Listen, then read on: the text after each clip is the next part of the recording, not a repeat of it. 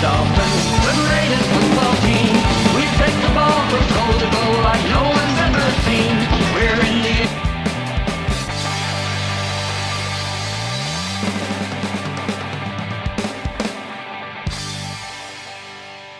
Hello and welcome back to the Fins Nation UK podcast. We're here for another episode as we talk all things Miami Dolphins. I'm your host Andy, and I'm this week joined by a first time on the podcast. If you know British NFL content creators who do a lot of analysis, you may want to know this guy's voice. I've got with me today part of the Undrafted Network, Alex Buck. How are you, mate?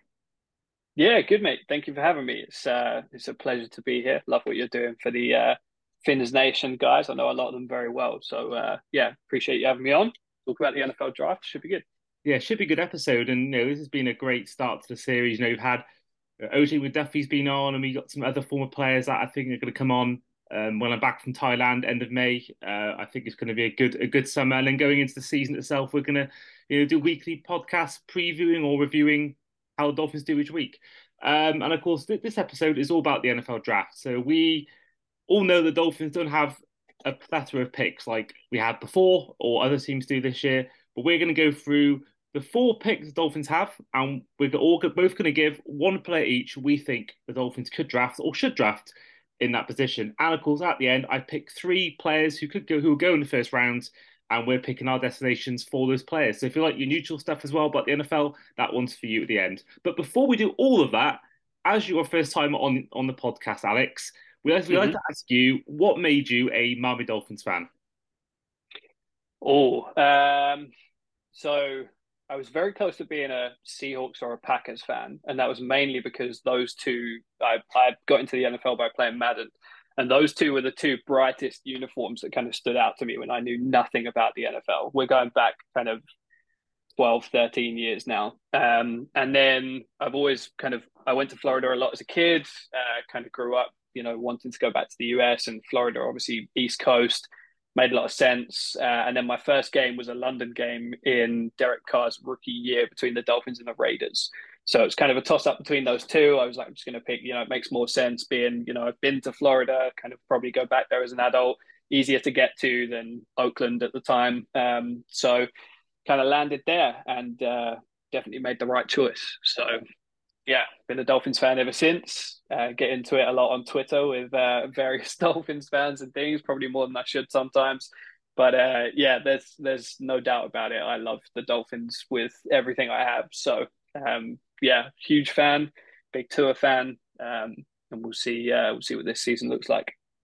And of course, me and you were quite unique to Fins Nation UK, that most of the fan base got into Dolphins because of Dan Marino, and they're of a certain age. Yeah. But me and you are more of the younger parts of Fins Nation UK. So in terms of for you, Alex, who do you say stands out as maybe your favourite Dolphins player since you've been a fan of the team?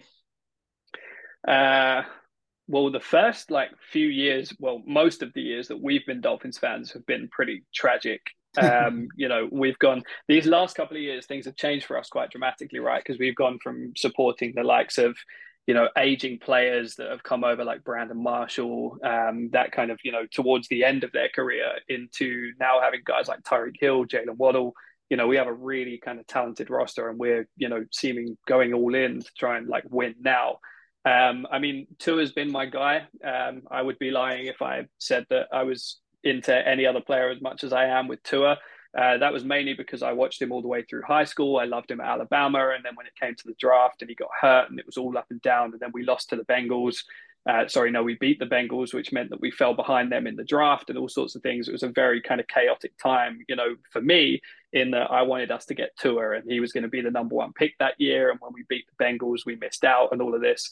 Then the Joe Burrow surge, and he went number 1, and we ended up, getting Tua through after all of that anyway. So I'm a big Tua guy, but I love Jalen Waddle. I think Jalen Waddle has been brilliant for us. The Tyreek Hill trade, obviously, that worked out really well for us. And I think Javon Holland is one of the most underappreciated players who should really jump out, particularly this year in a Vic Fangio defense. I think he's going to be a big guy for us this year as well. So I've always loved my secondary defensive players. I think Javon Holland is really going to be something kind of in this league. So yeah. No, so you're a big tour guy. I can see why you and Martin Liddon get on so well. Yeah, absolutely. Yeah, I'm all in on tour, and I believed in him from the jump, and I think we've not given him a fair crack. And obviously, the franchise has been pretty rough on him. With the whole Brian Flores, it never really felt like a good fit. Then we hired an old defensive coordinator who preferred Ryan Fitzpatrick. We've had a terrible offensive line. I think Tua's got a bad rap with the media, which is projected onto NFL fans in general that just kind of hate on Tua for sort of no reason. And he's just like the nicest guy, and he's never put a foot wrong. He keeps his head down. He works really hard. And I think I would love to see him prove everybody wrong more than anything else. So, yeah, I've been in his corner and I will remain there. Yeah, I mean, I certainly think this year he is for me. I think he's one or two players, but I think he is my tip right now to win comeback player of the year. Mm. I'm not sure whether Hamlin will actually play much. But I think two will be playing every week, and of course he's a quarterback, and they get the headlines in that sense. And I'm loving his new look. I'm loving the little tash he's got at the moment. It looks really cool. I like it. So Yeah. hopefully he sticks All, there. he just needs a healthy season. Just like the poor guy has been, and I know people say he's injury prone and this and that, but like I studied his kind of college injuries and he suffered freak injury after freak injury. He had an ankle injury where an offensive player landed on his ankle. He had the injury where he broke his nose and the hip all at the same time. Which is just a freak incident, like you're not going to see that very often. But he, battling back from that, he kind of had to get the strength back in his legs again, learn to throw again, all these things right as the NFL draft was approaching. I think he's had a really tough time with it. And then these concussions this year came out of nowhere. The one against the Buffalo Bills, I was at that game, sort of just stumbles backwards and it doesn't look like much. And then all of a sudden he gets a concussion.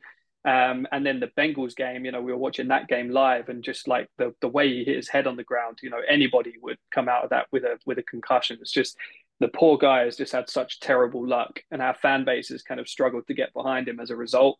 And I think that's a shame. I think he's one of the most talented players we're going to see in a Dolphins uniform. It's hard to find quarterbacks that are as accurate, well timed as he is. He fits the system really well with Mike McDaniel doing a really good job in that system. He's like people forget very quickly he's on par for an MVP season last year. And then injuries and then goes down, comes in, comes back out again. Just like he just needs one healthy season for the whole year to be able to kind of prove to everybody that he can absolutely play in this league. And when you really sit down and watch the tape, you can see it. You can see that he, in the right system with the right coaching, which he finally has now, two wide receivers that he can really rely on, build a relationship with. I think if he's healthy for a whole year, then we'll really kind of see what he's capable of doing. Yeah, and I think we all saw in that Packers game how good he was in that first half before the concussion came Yeah. in. And I was at that Bengals game, and that was just one of the worst things I've experienced at any sports event. I mean, I've driven in the car for 4 hours to watch Liverpool draw 0-0, but to watch Yeah. to go to be in Cincinnati, you got hopes of going 4-0. Yeah. It's a great atmosphere. We was great there, but that injury just killed it for both teams. I mean, the atmosphere Yeah. was incredibly loud, and before the game, but in terms of that injury when it happened, no one knew at the time what was going on the field. It was all one of those things where it's thank God for social media because we knew exactly Yeah. within a few minutes what was going on, and we all knew because it didn't look that bad when we were when the first hit came down. No one thought Yeah. that's a concussion. Everyone thought it's a big hit. He's down for a few seconds. He'll get back up. He's absolutely fine. And what transpired obviously wasn't the case. And when I came home, got back into my Airbnb and saw the video of it, Yeah. horrible stuff. But yeah, I think that's the thing. I think his numbers when he actually plays is pretty incredible. So I'm Mhm. hoping this year. I genuinely think if he plays the whole year, I think playoffs is almost a lock if it wasn't for having so many good AFC quarterbacks. So Yeah. I Yeah. think yeah, I think that provided he's healthy and everyone around him stays healthy, you've got Tyreek Hill, Jalen Waddle, and we have obviously good protection from the line, which is a big if. I Yeah. think we should be fine. So going into our picks, of course, Dolphins have 4 picks in this year's draft. So they have the first pick is round 2, pick 51st overall, as well as Yeah. the round 84th overall, round 6, 197th overall, before round 7, 238th overall. So we're going to start with round 2, pick 51. Alex, which player do you think Dolphins should take with that selection? Uh, so I have a few, and we can, depending on how much time we have, we can kind of talk about them or talk about the situation. But I think, for one, I think the Dolphins have largely not dodged a bullet because it would have been nice to have a first round pick. But as NFL drafts go and pools of players go, this year is one of the better years that we could have faced that punishment to lose the first overall pick because as it's kind of developed, like some of the GMs have come out and said this is a really weak class for first round talent. It's a QB heavy class, so those teams are going to be fighting over QBs in the first round anyway. So we don't need to get involved in any of that. And then most of the talent in the first round is wide receivers and edge rushers, which are probably the two of the main things, barring maybe a cornerback, that we absolutely don't need. So that's not as much of an issue. And then moving into the second round, you've got a lot more edge rushers. There are more running backs coming off the board. And the things that we actually need in the draft, which my argument would be we have to fix the right-hand side of the offensive line. We need a tight end, and I would argue that we need a linebacker. So we can address one of those three needs in the second round. And I have a player for each of them, so we can kind of go through it if you want to. But yeah, let's do it. The main player or the number one player that I think we should be picking up is DeJuan Jones, right tackle, 6'8", 360 pounds. And he broke the record at the Senior Bowl for the longest wingspan of any player recorded in the history of the Senior Bowl itself. So the guy is absolutely huge. And the thing with him is so he's graded as an early second round pick. But if you think about the Dolphins, we're the only team in the NFL that have a left-handed quarterback, which makes DeJuan Jones far more valuable to the Dolphins than he would be to any other team in the NFL. Because, blindside protection, we've got Teron Armstead on the other side, and he's phenomenal, great player. I love Teron Armstead, but he's not the blindside blocker for Tua. That's the right-hand side. And we played three different tackles at right tackle last season. You had, I think Austin Jackson started there, and then we moved on to Greg Little. And then from Greg Little, we moved on to, what's his name? I always forget this guy's name. Brandon Shell? Brandon Shell, that's right. So Brandon Shell gave up 40 pressures in 13 games last season playing at right tackle, which, to put into context, you had Teron Armstead playing left tackle who gave up 16 pressures all season. So more than double the amount playing at right tackle. And that's Tua's blindside protection. And if you think about what we're going into this season with, we have a great roster. We're in a win now situation, and we're a team that, it's all about Tua's health. This year, our whole season rides on whether Tua can stay healthy. So you cannot have the weakest part of the entire roster be the right-hand side of the offensive line. It just can't happen that way. So we have to do something about that. And I'll be really disappointed if we go into the season kind of allowing that to happen. But the problem is that DeJuan Jones is not going to be there for us at pick number 51 when it comes to us being on the board. So for that to happen, we would have to trade our way up into either the very late first round or the early second round in order to get him. So that poses a problem because we don't have the draft capital necessarily to be able to do that. We've only got 4 picks this year. I believe we've only got 4 picks next year as well, which might be a first and second rounder. But ideally, you want to be giving up like your 51st pick and maybe a 4th or 5th rounder to move up 8-9 spots to be able to make sure you get your guy, right? So he should be the guy that we're going for because that, to me, is the most critical need that we have on the roster. He's got a lot of experience, 2-year starter playing at right tackle. He's so big that he just consumes defensive linemen. Like his tape is absolutely brilliant to watch. And I think for me, it's hard to get excited about offensive linemen sometimes, but if he was the guy that we drafted, Dolphins fans should be having a party to celebrate that pick because it changes everything for us offensively. You get blindside protection, Tua's protected on the right-hand side. And for me, we've watched Dolphins games for the last 2 seasons now, through our fingers in the hope that the right tackle is not going to give up another huge blow to the quarterback. We've seen it happen time and time again. We can finally kind of give up on needing to trust Austin Jackson to kind of cover that role, can slip him into kind of depth at guard. Liam Eichenberg hasn't played well at right tackle either. There's a reason they kicked him inside to guard. So we just can't keep this. This is our franchise quarterback. You have to do something. And if that means giving up a little bit of extra draft capital to get that right, fix it, get 6'8". It's like Mekhi Becton, right? The New York Jets first round pick, they went for Mekhi Becton because the guy is a man mountain. Like, so for me, that would be the primary pick. That's where I would go first. Yeah, hopefully he's not as injury prone as Mekhi Becton, but True. I think you're right. I mean, I'm giving mine away a little bit, but I'm going for a guy purely on talent more than position of need. But I Mm-hmm. think in terms of that, I think it goes further back from Tua. I think even the Tannehill days, we had no real good protection on his Yeah. blind side. So I think that it's been for as long as I've known the Dolphins, been a fan of watching them. I think O line and running back, especially, being two positions, except for that one year we had Jay Ajayi when he was smashing it. Those two Mm-hmm. positions have really never really been a thing I've seen be good in Dolphins. But I think, yeah, I think you're right. I think that is the biggest area of need. I think right tackle is our biggest need. Mm-hmm. But for me, I've gone for a running back, Jameer Gibbs. I think if he's Okay. there, if he falls, I think 10 years ago he would not even be anywhere near.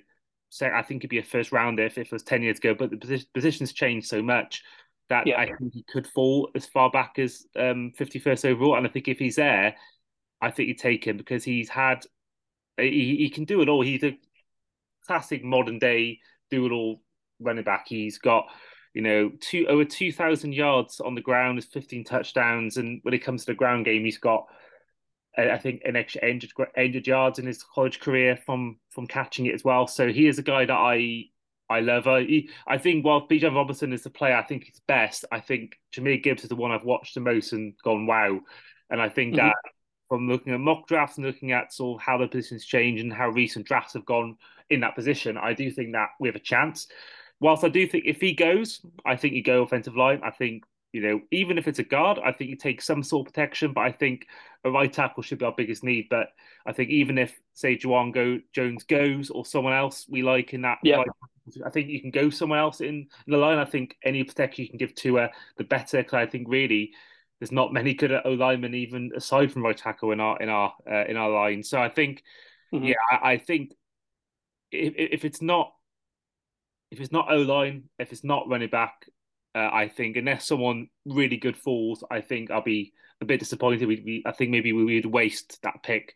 You mentioned other players you liked in that round two position. Who are Yeah. those players? So sticking with the O line, another one might be a little bit of a sort of outside the box pick is the Ohio State center, Luke Whippler. So he's a little bit undersized. I think he's 6'2". He doesn't have the longest arms in the world, but he's a really stout center. He's too small to kick out to guard. He wouldn't be able to play in a guard position. But for our offense and the way our offense works, Luke Whippler from Ohio State is a perfect fit for what we do offensively, which is a lot of pulling the guards out, running the ball outside, getting Raheem Mostert, and if we draft a running back, getting out behind them. Mike McDaniel's offensive run scheme is one of the best in the NFL. It's one of the reasons that he was put forward for a head coaching position. He did amazing things with the San Francisco 49ers with moving guards around and pulling pin and pull and all the things, pushing the running backs outside and those sorts of things, and blocking tight ends, bringing George Kittle in on that. But Luke Whippler would mean that we could so you're absolutely right. And we have multiple issues on the offensive line, right? And one of those is that at the moment we have both Austin Jackson and Liam Eichenberg projected as starters. Eichenberg's playing left guard, Austin Jackson playing right tackle. I just don't see that we can go into the first week of the season with both of those guys in the starting five. I just don't see why we would do that. And if that means that we have to go out and trade a future pick for, say, Donovan Smith from Tampa Bay to come in and play as a veteran tackle, we could do that. We've tried so many different things to kind of paper over the cracks with Greg Little. We brought in Eric Fisher last year, former Colts tackle. That didn't pan out. Solomon Kinley stepped in there for a while. He's now with the Giants. So we've got offensive linemen in and out all over the place where we just need to kind of solve the issue. So if we went and got Luke Whippler, that would mean you could put Connor Williams back at guard, and then you could move Liam Eichenberg out of the position. You could try him again at right tackle. You could do different things. But Whippler is a really good looking prospect for the center position, particularly for us. Gets out in space really well, gets downfield blocking linebackers really well, would be out in front of the run game. Kind of plays a little bit like Jason Kelsey does with the Eagles. He's out in space all the time, kind of dominating linebackers and things. The only thing with him is he's not a mauler. He's not going to pancake people. but he's a stout blocker and he can hold his ground. And in our offense, you know, Tua's throwing the ball downfield to Tyreek Hill, who's 30 yards down the field within 2.5 seconds. So if he can hold his blocks, stand people up in front of him, get out in space and block for the running backs, I really like him too. The only other one, and then we'll obviously move on, but the only other one that I was talking about was Jack Campbell, who is prototypical middle linebacker, like through and through from Iowa. Now, if you're looking at Vic Fangio's defense, he's always got linebackers in primary positions. The linebackers are playing in, all of his schemes revolve around, you know, he'll play two high safeties and Vic Fangio tries to poke people into running the football because it looks good. So he'll move players around, bring the safeties deep, make it look like it's and try and get quarterbacks to check down into run plays. So, you know, change it at the line of scrimmage, looks like a run play is good. He'll call a run play. And then when they do that, Fangio's got a lot of movement on the defense to bring safeties down into the box, to bring linebackers in to close gaps, those sorts of things. And at the moment, when I look at our depth at linebacker, you know, we've got Jerome Baker. We brought in Long, the former Titan, to play middle linebacker. And then we have Duke Riley and Channing Tindall, who was the rookie from last year, who hasn't really played yet. But I read something about that the Dolphins were aware that both him and Eric Ezukama weren't going to play as rookies, that they were kind of long-term projections. So maybe we see more of Tindall this year, but I'm just not convinced in Vic Fangio's defense, which is a prototypical 3-4 defense that sometimes features a sole linebacker playing because he'll bring, say, 6 guys down onto the line of scrimmage and leave a single linebacker to kind of plug the gap. Whichever gap the running back chooses, the linebacker plugs the gap. I don't know that we have the strongest run defense linebackers that we could have. So Jack Campbell, projected as kind of a mid-second round pick. If he does happen to be there, I could see him being somebody that we look at for that reason.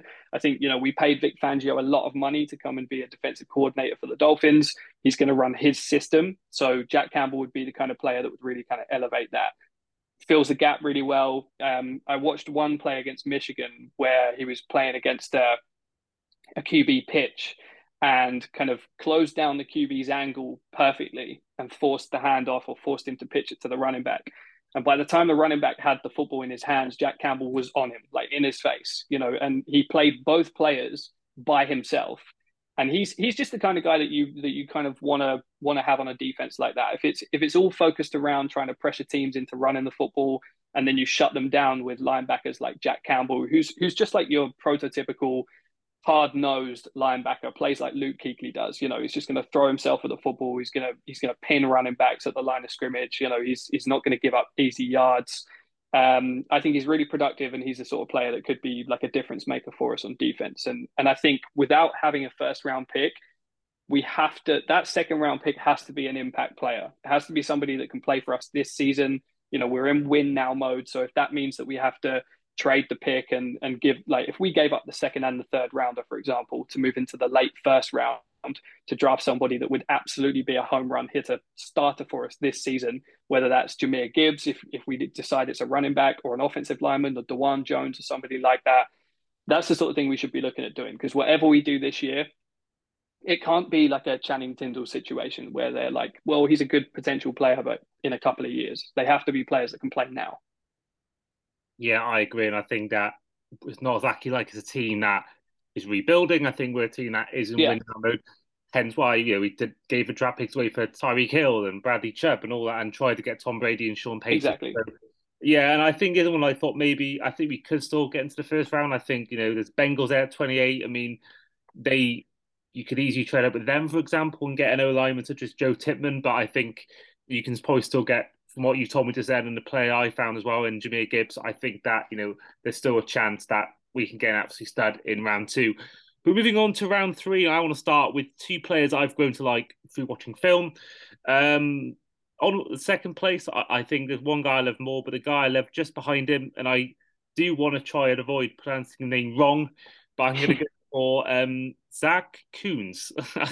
if you see how his surname spelled, it's I mean, I've gone for tight end. I've gone for tight end in both positions. So the guy I love the most is Tucker Kraft. But the second guy I love is Zach. That word.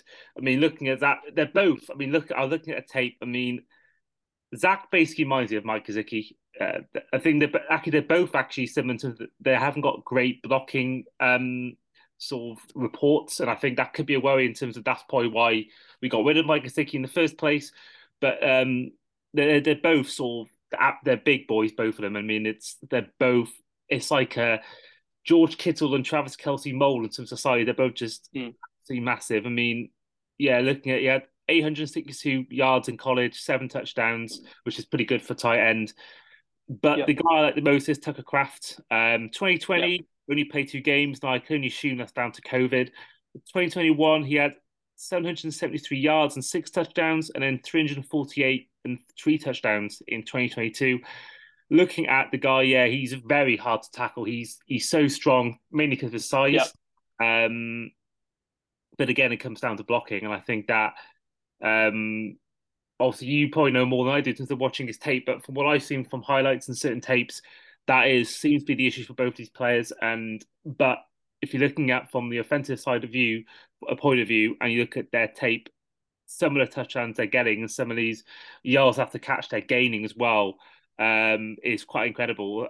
So I think that my pick will be Tucker Kraft, and I think he's a third round projected pick anyway, and I think he actually was in one of the mock drafts actually going to the Dolphins. So he's got to be a guy that they take with this pick, and I think that tight end is something we need. I think that Durham Smythe can do a job, but I don't think he's a guy you look to if you want to, if you're going to win championships. I think that whilst Kraft may not be the answer, I think he may well be an upgrade in terms of the offensive side of things that he would offer in comparison to the likes of Durham Smythe. But for you, Alex, what players took your fancy in the third round? So I love Tucker Kraft as well. I think he's watching this tape. I think the issue is that is the level of competition he played against, right? Because he plays in the subdivision for the Jackrabbits. But his tape, like you said, is brilliant. He's when you watch him, he's one of these kind of picks the football up and he's just going to bundle through people and force his way through contact and get downfield. He's a seam threat. He's a great pass catcher, one of the most natural pass catchers, I think, in this year's class. He's very athletic for his size. He's the kind of player, I think, if he falls to us in the third round, I think we absolutely need a tight end. Durham Smythe had 16 catches last year, I think it was, and that was despite him being on the field more because Mike Gesicki's not a blocking tight end. He wasn't seeing much action. And if Durham Smythe is still only getting 16 targets, then that tells me either he's not a separator, can't create enough space to pick up catches and make things happen. He might be a red zone target for us, but he's not going to be 40, 50 receptions from the tight end position. Maybe he can block, but the Dolphins ideally need somebody who is a capable blocker who can also play for us in the pass game. Mike Gesicki didn't get on the field because he can't block at all. He's not even, a capable blocker. He's just the sort of guy who can't challenge in that way, and there's a reason he's no longer with the team, right? But when you look at the depth at the tight end position now and how important that was to the Niners with George Kittle and some of the depth they had using fullbacks in those situations and things, we absolutely need another tight end. I've seen that Sam Laporta is the favorite in the second round. So us using the first pick that we have on Sam Laporta, but he's not a great blocker either. So that doesn't make sense to me. Sam Laporta is great. They use him on screens, they use him on short catches and things, and he's great after the catch. One of the best tight ends after the catch in what's a really deep tight end class this year. But I think, I don't see that the tight end position is the most important thing for us this year. I don't see why we would prioritize that over the offensive line. I would rather get a running back than a tight end in the second round. Someone like Devon Achane or Zach Charbonnet or somebody like that would be better for me. I don't know why we would, we did the whole Mike Gesicki experiment, paid him the franchise tag and then released him. Why would we then, because people are saying Sam Laporta gives me, reminds me of Mike Gesicki. Okay, then why are we drafting him? That doesn't make sense because there's a reason that he's no longer with the team. So Tucker Kraft is a more capable blocker. He's got he might not be the best blocker in the world, but he's one of those dirty players who's going to get in there and just do a job. He might not block you with a perfect technique, but he's going to throw his body at you and get in the way. And that's the main thing. We can teach the technique. It's the willing and the can-do attitude to do it and that sort of thing. He's an underdog. He comes from the subdivision. He's not getting as many looks. I think if he was playing for Alabama, he'd be a first-round pick because of the talent he has on tape. So that's, and then he was injured in 2022 as well. I think he had an ankle injury. So the games that he did play in 2022, he was playing hurt. He wasn't 100%. But again, that's the kind of player he is. He's the sort of guy who wants to be on the field, looks like a guy that loves to play football. So I would be over the moon if he's the guy we went for in round 3. I think the only question there is whether he's going to be available. So I'm not 100% sure. I think he could be a late second round pick. So whether he gets to us in round 3 could be a tough one. But I'd like to see Greer kind of move up and down for these players if we needed to. If we jump up a few spots in round 2 and come up a few spots in round 3, the trouble is the draft capital. We just don't have the capital to freely move around the draft like we have done in previous years. So I'm not sure what we do there, but I think that's an excellent pick for us. The one I was looking at, so I know you went for Jahmyr Gibbs in round 2, but I would like to see us go Dewan Jones or Jack Campbell in round 2, and then Tyjae Spears in round 3. So also a running back, but a running back who had 19 touchdowns last season, so led the country in touchdowns last season. The one drawback to his game is that he's not necessarily the most athletic. He's not got like home run speed, but he's got a lot of wiggle to his game. Kind of reminds me of LaShawn McCoy. He's really he can set up defenders. So he like meets a linebacker in a gap, can really send a linebacker one way and create space for himself without kind of having to follow blockers. So I really like that about him. He's really productive in the red zone. 19 touchdowns proved it. He had over 1,000 yards last season after contact. So after contact, I think he was 1,400 yards or something. I had the numbers here somewhere in total, but over 1,000 of those yards came after contact, either at the line of scrimmage or meeting a linebacker or whatever it might be. He went to the Senior Bowl. He was the most impressive player at the Senior Bowl. He won the Senior Bowl Practice Player of the Week or something. So, clearly, if he's standing out amongst the crowd at the Senior Bowl in front of everybody, the coaches would have loved him. It improved his draft stock a lot in doing that. He's a willing blocker, will throw his body in. Again, might not be the best blocker in the world, but he's one of those players who's going to contribute, who's going to put his body into that. But yeah, I mean, 4.45 yards per carry, which was 5th in the country, and 75 missed tackles. And he's a pass catcher. So he's a natural pass catcher. And while I love like Raheem Mostert and Jeff Wilson and what they've done for us, it's the same as the Myles Gaskin thing. They're not starting running backs. Like Myles Gaskin was a 7th round pick out of Washington who was undersized. I loved him as a player, and I would have loved him, and I still love Myles Gaskin. I have a lot of love for Myles Gaskin, but he's not a prototypical starting running back in the NFL. And there's a reason he was a 7th round pick. And there's a running back 2 or 3 that comes in for some reps, does some things in the pass game, a bit like Kenny Gainwell does for the Philadelphia Eagles. He has a role there 100%, but he's not a starting running back. And I haven't seen that from, I love Raheem Mostert too, got a ton of speed, can really kind of damage teams with his speed, but he's not a 20-25 carry a game running back, so. And if we're going to do that, we need to mix it up a little bit and have some guys that can do different things. And I think Tyjae Spears is a guy who could come in and be like 18, 20 carries a game, can run between the tackles. It's not where he suits best. He's better as kind of a zone run scheme, getting outside, running behind the tackles, getting downfield behind the guards and kind of following blockers that way. But I think if we're going to go running back in what's a really deep running back class, you've got a lot of talented running backs. Kendre Miller out of TCU is another one that I really like. He's really, really talented, and I was gutted when he went down and missed the national championship game because he'd been one of the sparks for that TCU team all season last year. And then they missed him really badly when it mattered the most. But I really like him. I like Zach Charbonnet. I like Devon A-Chain a lot. He's more of a burner, speed guy. So I think with the depth at running back, if we can get, O-line or linebacker in the first round or in what's our first round, the second round, and then address the running back situation in round 3, that would be kind of where I would sort of sit with that. Yeah, I like that a lot. And I think that Charbonnet is a guy I looked at as well. He's a guy I've even took in one of my rookie drafts on fantasy football. So he's a guy that I think could be something good. But we are going to move on now to round 6. But before we do that, we are going to take a quick break. And when you come back, we'll go through Miami's last 2 picks. See you guys in a sec.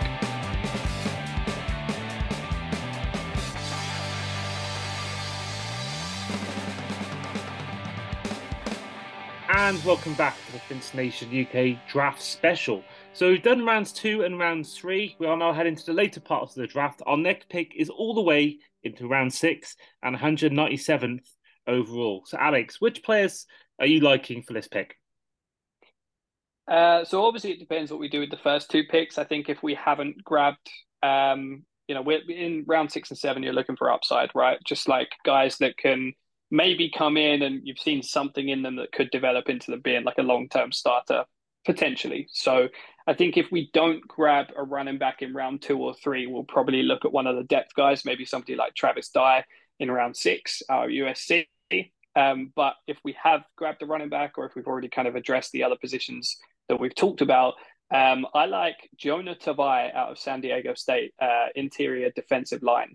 And again, the reason for that is looking at Vic Fangio's scheme and the way he uses and utilizes the front seven to create, make things look. He uses a lot of disguises, a lot of different things to kind of make things look like they're open for offenses. And like we talked about earlier, checking down into runs and things like that. But Jonah Tobias he's a little undersized, which is probably why he's going to fall later in the draft. But he's used to playing in a 3-front, so he can play in a 3-front scheme.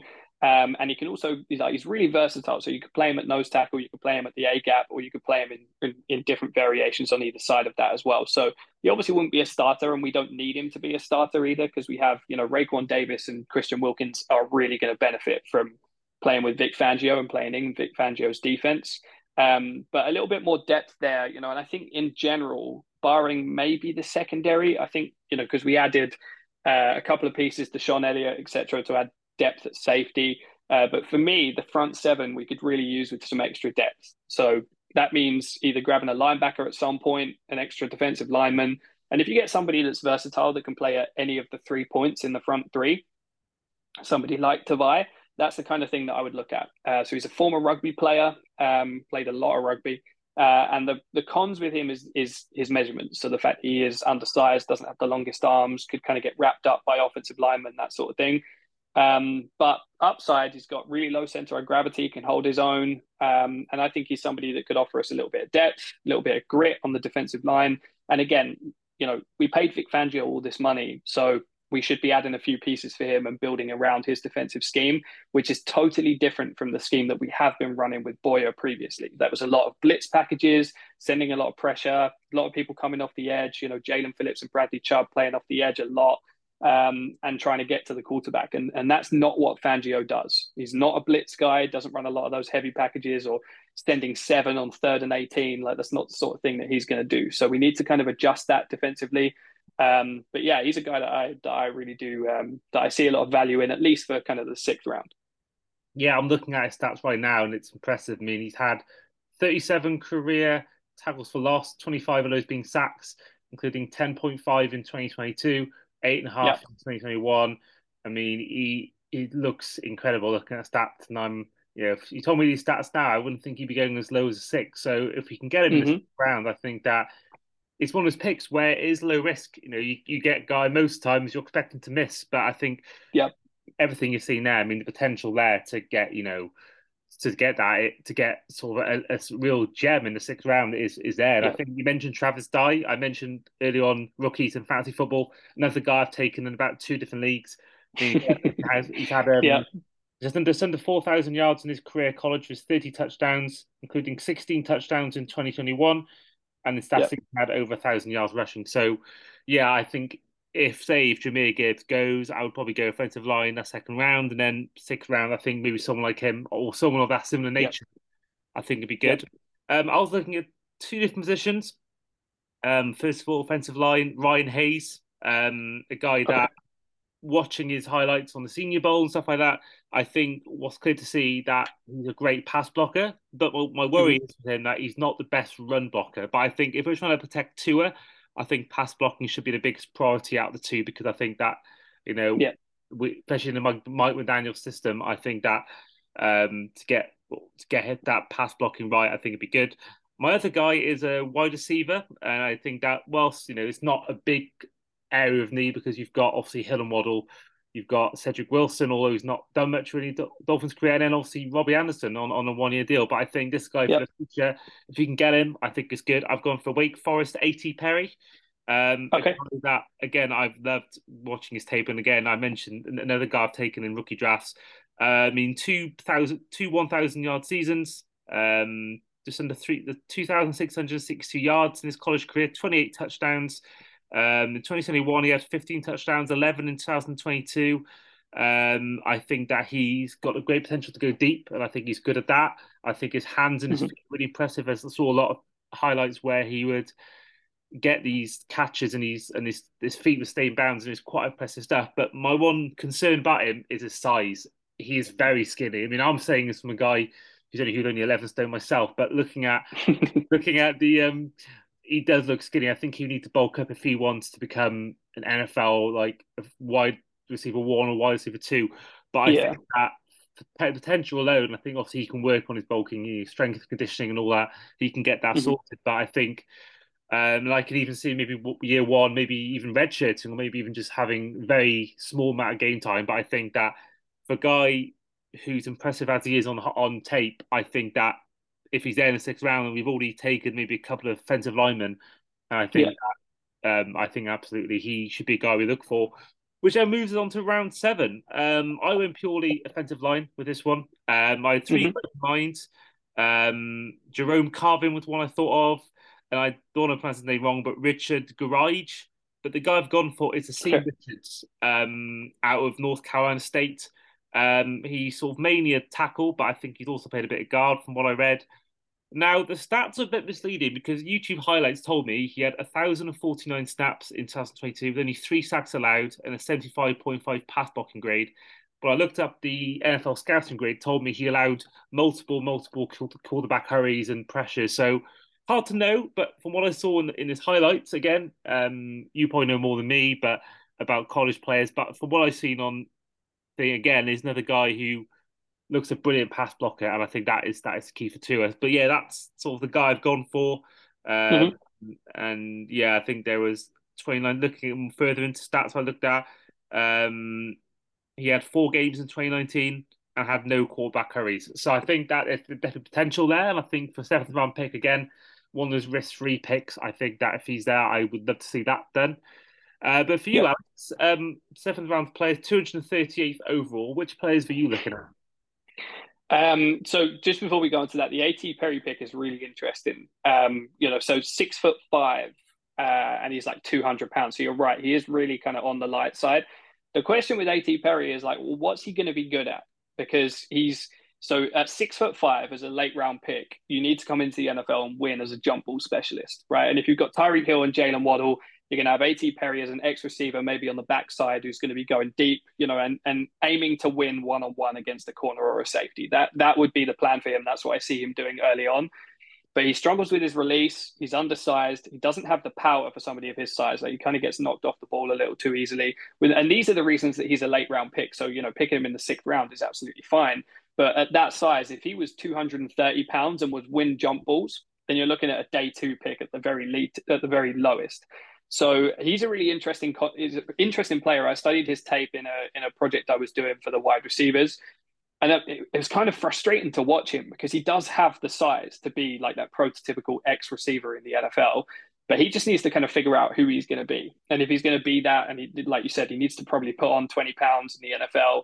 And if you're looking at a 6'5" guy that's 225, then suddenly that's a far more interesting option than somebody who's barely 200 pounds at that size. So, needs to work on his separation and route running and stuff. But again, like you said, if he comes in and doesn't play in year one, he's the sort of guy that maybe you take a flyer on, and then if he turns out to be a great X receiver, fantastic, because that would really give us something to kind of move Tyreek Hill and Jalen Waddle around with a lot of speed, a lot of stuff coming over the middle, a lot of play action, and then an X receiver on the backside that the defense also needs to be aware of as a deep threat or as a jump ball specialist or as a red zone threat or something like that. So yeah, definitely a really interesting pick. But my seventh round pick would be so I would go for Charlie Thomas, who is a linebacker out of Georgia Tech. He had 48 tackles in 2022, 2 sacks, 2 interceptions, 2 forced fumbles, kind of a little bit of a do it all guy. The reason that he's not really got kind of the weight to be picked any higher in the draft is because it's difficult to pin like what he's going to be. So he's got great athleticism, real speed guy, can kind of get sideline to sideline in a hurry, can track down the football, be around the football a lot of the time. That kind of guy is a good coverage linebacker, got a really high motor, plays the game really aggressive. He's one of those players where you kind of put the tape on and you can tell he wants to be there. Like he's a lot of fun to watch. Like he's trying to earn a place at the next level sort of thing. But scouts and the like don't know where he's going to play. Is he going to be kind of a middle linebacker? Is he going to be an outside linebacker? He's not much of a pass rusher. He can't shed blocks or anything. So he's not really going to come. And in a 3-4 scheme, you can't play the outside positions like Bradley Chubb and Jalen Phillips if you can't shed blocks. So he doesn't really fit in there. But he is the sort of guy with a motor like that would be dominant on special teams. So if you're talking round 7 and you get a linebacker that can play special teams and give you like that third string depth at the linebacker position for Vic Fangio, then that's the sort of thing that I would be on board with. And in round 7, unless you're taking a punt on a quarterback or something like that, I just think you want to look for guys who can help on special teams and maybe force a fumble here and there. And that's the sort of thing that I would be looking at. There was one guy that really jumped out to me that, and this is a little bit of an outside the box one, but the UCLA quarterback, Dorian Thompson Robinson, had the most frustrating college career, like because he's got so he is a dual threat quarterback who's got all the tools. This guy can throw the football 65, 70 yards, like no problem. He can run. He's got great legs. Like he's a really athletic looking quarterback. Good size. He's tall, but it just never quite got it right at UCLA. And I think he played 5 seasons. And it was like every year it was like, this is going to be the year that he kind of jumps off the page. This is going to be the year. And he was a great high school quarterback. He was in the Elite 11, where all the best quarterbacks go to coming out of high school. But I don't know, like the Dolphins might be that, and I know teams are susceptible to kind of taking quarterbacks in the 7th round. You never know what they're going to be, right? We're talking about Brock Purdy, Bailey Zappi, those kind of guys, and like I said at the beginning of this podcast, I'm a huge Tua guy, but maybe the Dolphins just swing the bat on with a 7th round pick at a QB that has the tools at the next level, and you get him into camp and he competes for the 3rd string QB role and maybe gives you something a little bit different, like if you're looking at the 49ers, they went from Jimmy Garoppolo, who's a stand in the pocket quarterback without much mobility at all, which is pretty much what Tua is. He can move if you want him to, but he's a pocket presence quarterback. And they went for Trey Lance, who's literally the opposite of that. Can throw the ball from the pocket, but he likes to move, likes to get out in space, and he can run. So if we had 2 very different QBs, Dorian Thompson Robinson could maybe come on the field in a package, or you never know. With a 7th round pick on a QB, it's just an outside shot. Like it could be something that maybe they look at in the late round. You could throw a 7th round pick at anything really. So it's just maybe an interesting storyline, because that Dolphins fans would be like, I told you they didn't believe in Tua, they've drafted a QB, blah blah blah. Whereas it doesn't mean anything in the 7th round, right? But that's maybe, who knows. Yeah, I mean, what was your take on Caleb Williams doing workouts with Hill and Waddle, I think it was? I mean, he's a guy that is seen by many as being the first overall pick next year and being the best next year prospect since Lawrence. But obviously, unless something goes horribly wrong, we're going to be nowhere near that 1st round. Obviously, you've given Tua with exercise his 5th year option, so the faith is there. But what's your take on it? Do you think it's just he just knows him, he's got contacts, or would you put any sort of worth behind those images of them working out?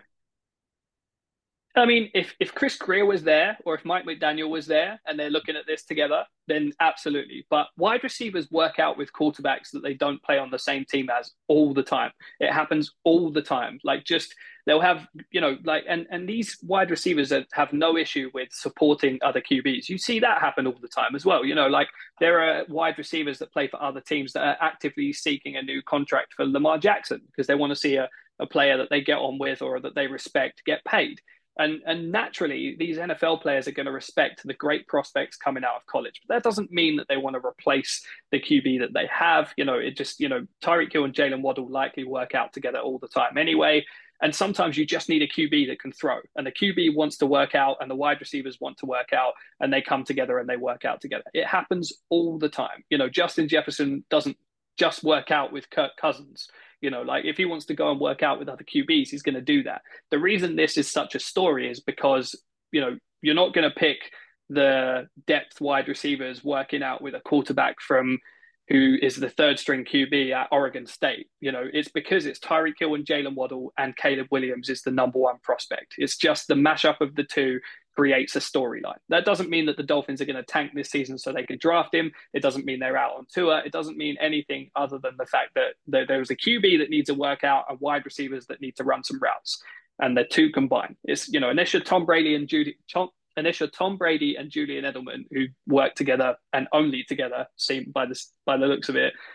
It happens all over the country, but it's Dolphins fans and the media cannot help but create a storyline that's for some reason is crapping all over Tua. And I've never understood it. He's not a loudmouth. He's not like Baker Mayfield or somebody who's going to come onto the podium or at a press conference and say something crazy, or he's not going to make predictions and promises. He's not going to come out and say I'm going to win the MVP this year or I'm going to throw for 5,000 yards. He barely says anything.